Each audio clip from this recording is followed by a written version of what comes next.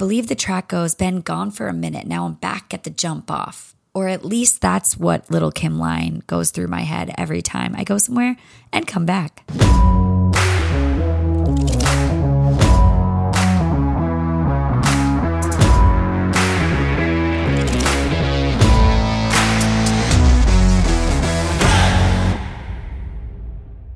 Oh yeah, massively dating ourselves there. I believe that Lil' Kim track came out in 2003. Yep, 2003. So where were you in 2003? Were you even alive? It's questionable these days, let me tell you. Hello, my darling, lovely, amazing Pod Squad. I am so excited to chit chat with you today and give you some tidbits and inspo to get out into your week and create the life you crave. So to bring you up to speed, I took like a week off and went to Vail and skied. And it was the first time in a really long time that I can remember not being on my phone. I wasn't worried about pushing content or pushing this podcast out just to keep a rhythm of a weekly podcast. Like, God forbid it doesn't go out for 1 week. And I remember a few years ago, and even just still in my life, I feel like if I stop, if I take a break, God forbid, I skip something one time or just go enjoy myself and not try to push and push and push, I have always had this notion like it's all going to go away. It's all going to fall away, like all the momentum, all the whatever. And this year, 2023 is about ease, flow, and surrender. And by going and just skiing and enjoying myself and being in bliss and the powder and the amazingness, I was not concerned with literally anything else other than living in that moment. And I freaking loved it. So starters, I hope you can find something that you love as much as I love skiing, where you can completely detach from whatever is going on in your life and not be so concerned with every little freaking detail of how or what or why or is this happening or am I missing emails or am I missing where, like, I hope and I pray and I wish that for every single person listening, because it was so good for my heart and my spirit and my mind and my mental health, and we can go on and on. I really hope that you can find a place of peace and bliss like that. So let's back it up about a week or two. So before I left for Vail, which this was not timed well, but que sera, I launched a gratitude practice, which I had been working on for a few months, and I was really excited about it. I'm still really excited about it. And you can actually literally just purchase it on Amazon Prime. It's literally on Amazon Prime. It is the easiest thing to get, to order, to implement into your life. I tried to make it as easy as possible for every single person who has maybe never done a gratitude practice before, says they don't have enough time, etc., etc. I also uploaded a YouTube video to my channel where you can literally learn everything you need to learn about how to start a gratitude practice. And from this, I had a little idea of what I wanted to talk about today when it comes to this pep talk and just helping you get into your week and maybe just start thinking differently when it comes to the things you want in your life and how you're calling them in. And a lot of what I talk about in the gratitude practice is speaking in the past tense. And it's this really weird phenomenon when you speak in the past tense about anything you're doing. It kind of reminds me of, you've probably heard the line, dress for the job you want, not the job you have. It's kind of like you're putting on a show or a costume, but instead of it being tangible like clothing or whatever, you're literally reprogramming your brain to believe that it's already happened. And this is kind of a little bit of what, we throw around the word manifestation a lot. And I am not like a manifestation pro, but this is what's worked for me. And really, I've seen a lot of success in it when I basically claim that it's already mine. It's already mine. And I get that you're like, what do you mean, Mads? I don't even understand. My brain can't wrap around that, but I want you to try. And you can even try right now of maybe there's a goal or a dream or a wish or something you've been writing down, something you've been thinking about, something you really want to come to fruition in your life.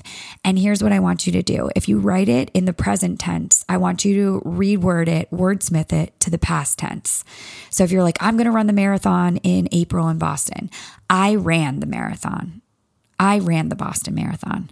It's crazy how when you say that over and over again, your brain starts to believe that it's already happened. It's basically like your brain has already perceived this thing as fact. Like it is a fact, it is done deal, it's happened, it's already mine. And one of my favorite things that I talk about and I hear a lot is, you have to close your eyes and you have to see the vision. Like you have to kind of see it. And one of my favorite people I listen to a lot is Trent Shelton. And he's an ex-football player that now is massive motivational speaker, inspiration, millions of views on his videos and all the things he's done. But he used to talk about like before he would play, and this is also very big in sports, he would visualize how he wanted the game to go. He would visualize himself in the practice and in the things. And I know a lot of athletes do this. They try to see, the track, or they see the route before they take it, or I see the play before it actually plays out in real time. And the value in this is you're turning your vision then into a brave decision. One of my favorite people who I used to take class with in LA, Ross, used to say that a lot. Turn your vision into a brave decision. And that's the part where I think a lot of people get stuck when they're trying to do whatever it is they want to do, beyond not speaking correctly about it. Because if you're already like, oh, I can't do that, I won't do that, blah, blah, blah, you literally are blocking any greatness that could come to you. So you have to speak it like it's already happened. I ran the marathon.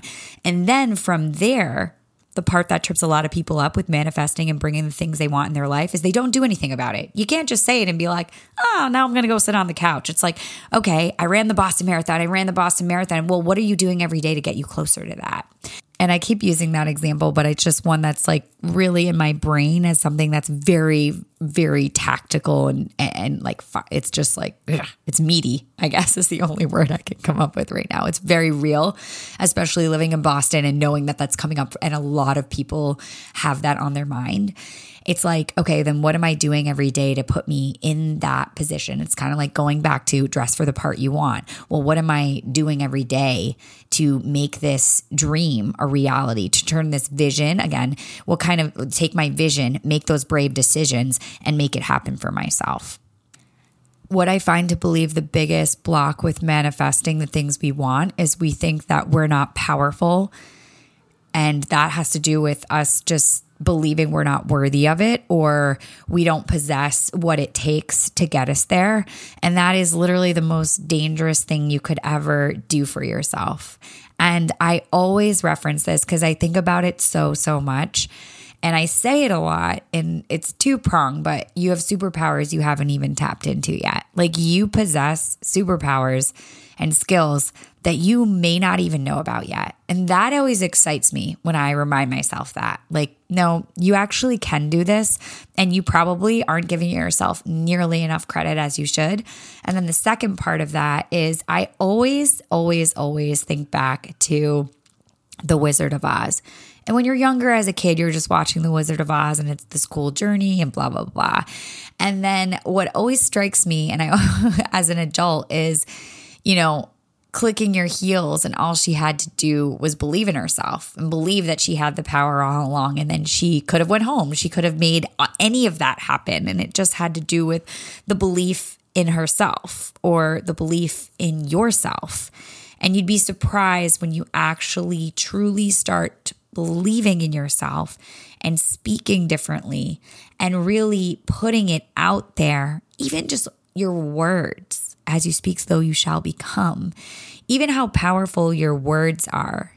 And maybe this isn't going to happen overnight for you, but my challenge for you this week is, how are you speaking to yourself? How are you talking? Do you catch yourself? I think the first most important thing is catching yourself when you're talking negatively, or when you're saying, I can't do something, or I won't, like when you're not even giving yourself a chance to do the damn thing. And I think just the acknowledgement and recognizing, oh my gosh, okay, I said that. All right, I forgive myself. How can I word that better? I can do this. It is possible. And if maybe I feel like I can't in this moment, is it because I'm relying on my own strength and I'm forgetting that I might have resources? I might have this, I might have that around me. Something to think about this week. How are you talking to yourself? And how do you speak about your goals, your dreams, and your wishes. Because as you speak, so you shall become. Turn your visions into brave decisions. Stay in action and watch your words. Top of the week tidbit for you. I hope you take it, tuck it in your back pocket, and maybe, just maybe, it might change the trajectory of how you walk out into this week. After all, that is always what I hope and wish and pray as your takeaway, that this podcast resonates with you and meets you exactly on a day or in a time frame that you just might need to hear these words. And if you love listening to the podcast week after week, or the things I say may help you along your way, please, please, please leave a 5-star review and also a comment. That would mean the world. Like I mentioned earlier, the gratitude practice, Wildly Capable, Wicked Fearless, is now available on Amazon Prime to order. And until next time, may you always be joyful, loving, and above all else, fearless.